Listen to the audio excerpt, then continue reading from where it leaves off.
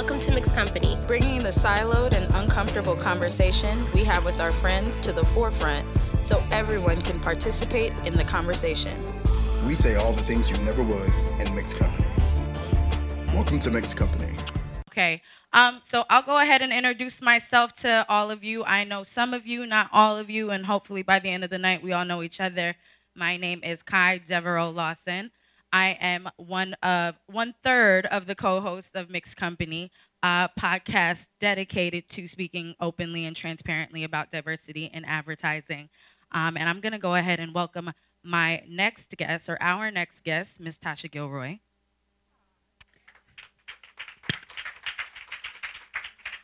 I'm about to say, I guess we can sit in the middle. This is going to be fun. So our conversation, hopefully I don't fall, because that would be funny for you, not for me.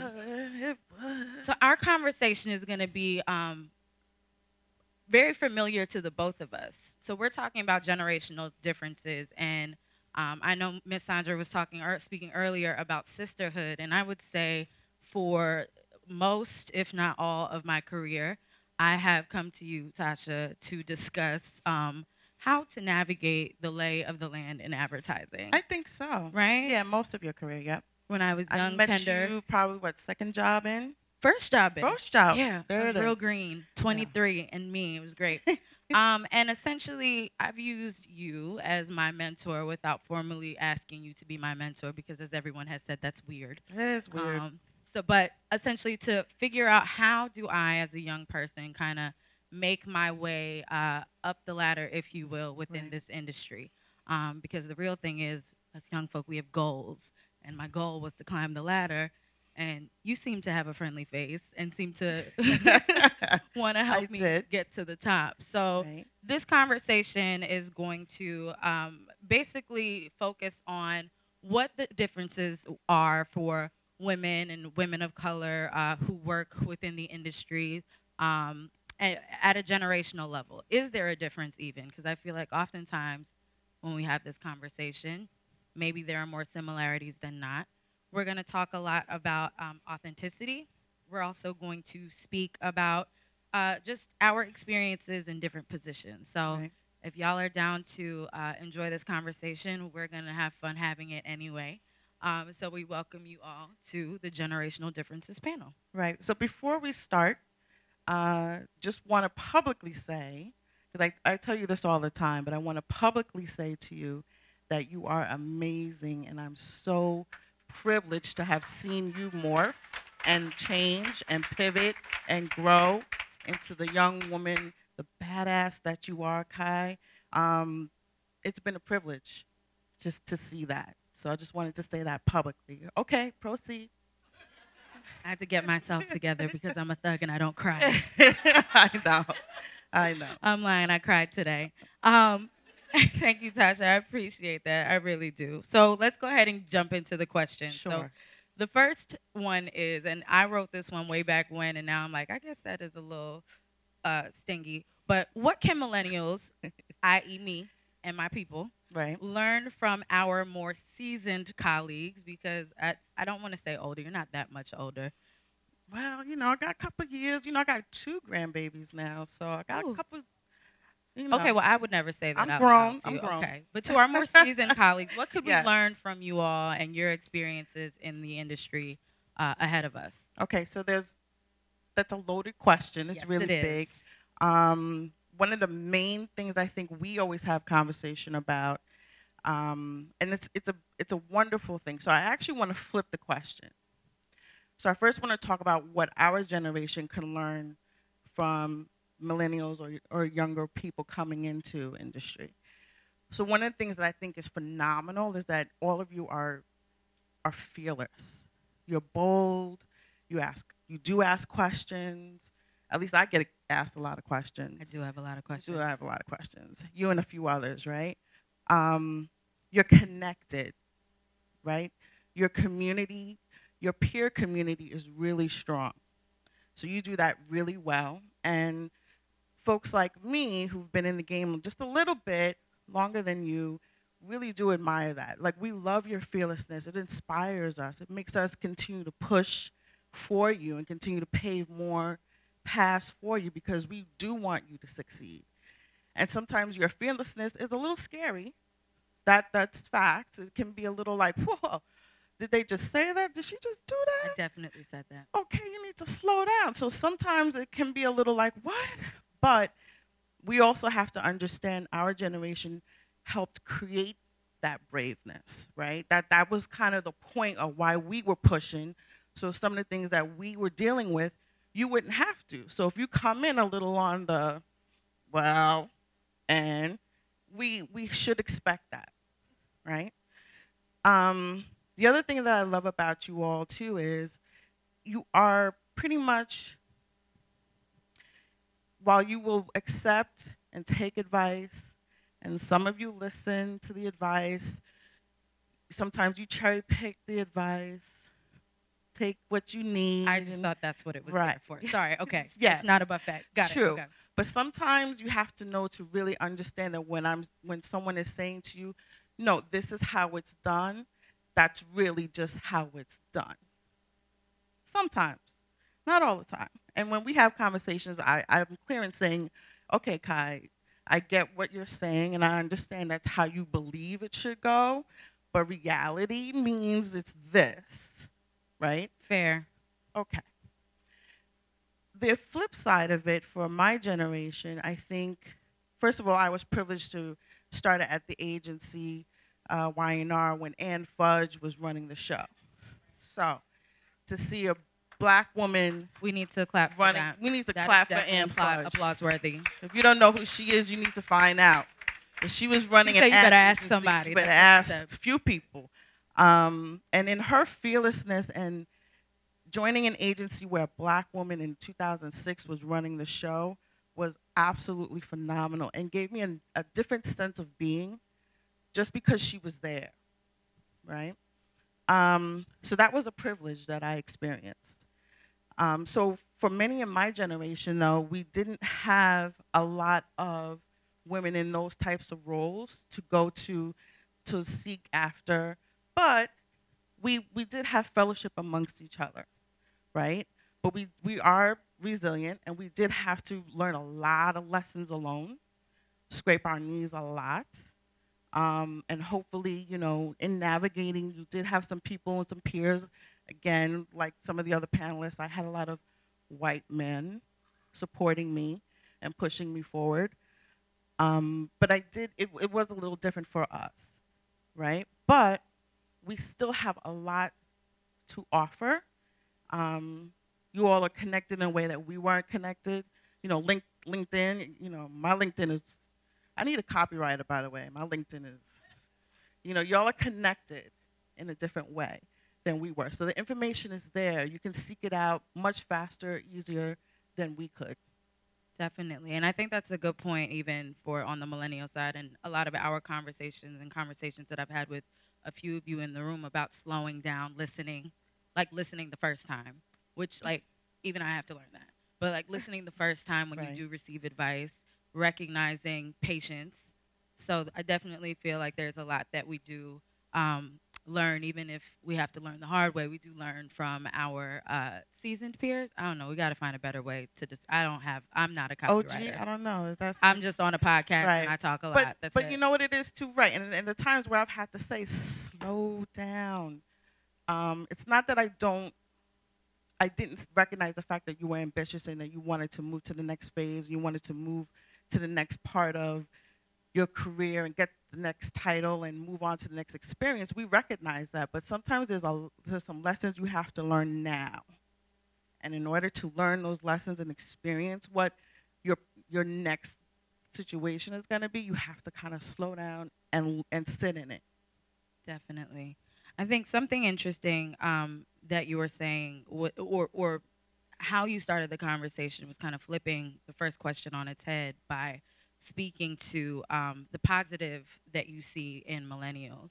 A lot of times in different blogs and different podcasts and other literature, we see this described as the authenticity that we have as millennials. But I want to get into that conversation a little bit more. What do you feel authenticity means to you in your career today, or at any point? But today would be good. Authenticity for me means being available, being present, and doing the absolute best that I can for that situation, for that project, for being connected with who I need to be connected in whatever I'm engaging with. To me, that's being authentic. We all know we all have to code switch at work. We code switch everywhere we go. That's the part that I think we need to sometimes explain to some of our peers that that's a real thing that we have to live with all the time. But in terms of being authentic, whatever comes your way, if you're giving it what you know you can bring to it, and even when you think, okay, I'm not clear, I'm not sure, asking for help, don't suffer alone. There's a lot of young people that have come to me when a situation is on fire and aflame and bridges have been burned, and then now it's like, well, what did I do now? Okay, well, when this thing happened 3 months ago, why wasn't a conversation had? Why wasn't it addressed? Why, one little thing could become nothing, but you have to learn to address things in real time. And if you kind of hide behind, oh, I didn't know, you know, find someone. There's a lot of help and support. You just need to be able to find people that are safe that you could talk to, people that, like you, sometimes peers can help. But there's people around you who are willing and open to helping. How should one go about finding a safe space when they do feel that their authenticity or their professionalism or whatever part of them is being challenged in a workplace environment? Okay, so for me, so I'm in HR, right? So for me, people come to me because, one, they feel safe because I'm a person of color. They know they could say certain things to me that they maybe can't say to someone else on my team, even though we have a pretty diverse team. Um, but the other part about it is there are people who are there to support and help. And I think HR sometimes is always seen as they're for the company, they're not really for you. And that's not necessarily the case, right? Sometimes you need to really bring something out that maybe HR is not even aware of, or it needs to just be told. Um, and again, you have to be aware of who those people are, talk to those people about situations that maybe other people have experienced and maybe they've worked through. But there's places that you can go, if not your manager, maybe another senior person. But HR is also there to help and support. What about you? Can we be nosy for a minute? Can you Sure. tell us about a situation where you actually had your authenticity challenged or you needed to find a safe space? Yes. So, a few years back, a situation came up where I was asked, as the person that manages diversity and inclusion at the agency, to attend an event to make sure I pick out all the best Black people in the room. It's very specific. So that is very specific. Okay. So, and the way it was presented was just that way. Listen, there's this event happening. You know, we have these open recs. Listen, can you go to this job? Like, we need all the best people. And before they could, all the best real Black people in the room. Like, get the real Black people the real in the one. room. Yeah. Okay. And in that moment, because Yes. of who you are and what you do, you have to kind of pause. And so that's another thing. When you hear something that throws you off or that you really want to just emotionally express and just kind of go off, you have to just pause, think about what you're going to say and how you're going to say it, right? And then think again, because the first way you thought about it is probably not It's appropriate. probably right. It's probably not. But not to say that your feelings aren't real, but half the battle, I think, sometimes is not what you're saying, it's how you're saying it. So I had to course correct and say, okay, walked away, had a few conversations with people that I trust and how to deal with it. And then I had to go back to that person and say, I get my role is the person who's in charge of inclusion here. A lot of what I do is talent related, connected to bringing in people of color in industry. But what you did was completely off. And here's why. And then having that conversation and helping that person understand like how horrible what they said and did was helped clear the air. It took me a long time to get past it. I mean, that's just facts, right? It was hard to even see that person and not think of that instant, like, what they said to me that day. Right, because you're not like the chief find real black people officer. Right, exactly. Like that's not your That's job. not my job, Okay. right? So, but on the other side of that, I learned how to manage conversations and manage delivering what I knew was you need to understand why this answer is coming at you the way I'm coming at you, Right. and here's why. Fair. Fair. Okay. So it's interesting that they asked you to go find the real ones. I mean, I feel like there maybe was some like good behind that, but it was just delivered painfully bad. Right. But why do you think there's still only a handful of black women in the industry, even fewer positions in leadership? So right now I feel like there is some opportunities that are opening up and happening for women who are continuing to push on. But to, I think, Sandra's point earlier, we're weary.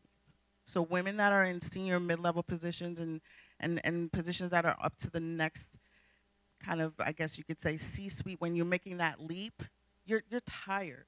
You've had a long road. You've battled some real The whole stuff. Mary J. Blige song It playing in my really head right is. now. I feel it. It really is. So some folks opt out. Fair. However, you do have some ladies that are persevering. You do have some women who are going to say, you know, I'm going to stick it through. I'm going to stick through the fight. As few and far between from the stats that Karina was sharing with us. But it's a long road, right? The other part of that, I think, is what's happening for mid-level folks, especially. A lot are opting out to do their own thing, becoming entrepreneurs. I've been in the game long enough. I can do this for myself. I can go be a consultant. I can hop the fence and go work client side for way more dough. So why should I continue on in the battle here? And I can say that's actually been a lot of our conversation is like, well, why am I even still here? Right? Why you've been doing it this long? This is you do become weary. You do become tired. You do have moments where you're just like, I just don't get it anymore. It Absolutely. clearly has to be me because it can't be all of these other people. Is how it tends to feel sometimes. And you give great advice. So what? Thank you. You know, all right. What do you say to those of us who are tired and who are weary and who are thinking of opting out instead of continuing on in the direction of the C-suite within this industry? Okay, so what always helps me is having people that I can speak to, give advice to. When you get weary, go talk to someone in high school. Go talk to a young lady in college who wants to be you. Then what happens is you start to remember, wait a minute, she would kill for my spot. She wants to be me. Someday is really her plan. Like, I kind of have a responsibility, right? And part of that, seeing that fire and that desire of them, like looking up to, like, wow, you're doing this job, I can't wait to get into, rejuvenates your desire to continue to fight on. It's helped me tremendously, which is why I continue to be open and make myself available when people, you know, need some advice or just need some guidance. It's tremendous. And I think that's something that can help people who are weary and not sure. And, you know, sometimes it is the best answer for you is to opt out, depending on your situation, depending on what you think you're able to do. But the industry does need you. And the industry is full of other opportunities, which I think we always talk about, right? There's opportunity in opportunity. So if you're in a position at your agency and you feel like, been here a year and a half, I need to roll. Wait a minute. You sure you need to roll? You sure there's not another opportunity there that you can morph into, move into before you jump ship? So, you know, those are the things that you have to kind of, you know, continue to consider. But they need you. We need you. I think that's fair. I think one of the conversations that we have all the time, probably every year and a half, um, is you've always asked, have you exhausted all your options? Right. And aside from checking to see if there are other opportunities within your organization that may be more suitable for you, what are some other options that you should check for before making your exit out the door? Is there opportunity to do an assignment overseas? Is there an opportunity to shadow or pivot to another department? So if you're in strategy or you're in account management or being a project manager, is there some other things that you're interested in learning about, in the agency that can help fulfill some of the gaps? Um, the other part about being in an agency and having longevity in an agency and growing up in an agency and morphing in my role the way I have is that I have been able to do that. I have been able to pivot a little bit, see some other things in HR, some of the things I really didn't dig, but it was an opportunity to see other parts of it. And then that helped me appreciate that much more the role that I decided that I'm gonna kind of land myself in. That's fair. So I have one more question because I'm sure people want to get to the rest of what's left of the wine and the cheese. And I don't want to stand in anyone's way of that. Um, why have you stayed in the industry so long? What is your reason besides being friends with me and how great that Besides is? you and Besides Sam me, and Karina, why are you still here? so I have a personal goal. My personal goal is to leave the industry whenever that happens. Whenever I leave the industry, to have made a little bit of a push, move forward, that's sustainable. There's been times when we've done it and it's moved the needle, but then something else happens and then we see things fall back, right? But sustained progress is my personal goal, why I've stayed in the game so long and why I continue to push for all of you coming through. Well, Tasha, thank you so much for your patience. Thank you. For your kind words, for your guidance, and thank Absolutely. you all for joining us for this conversation.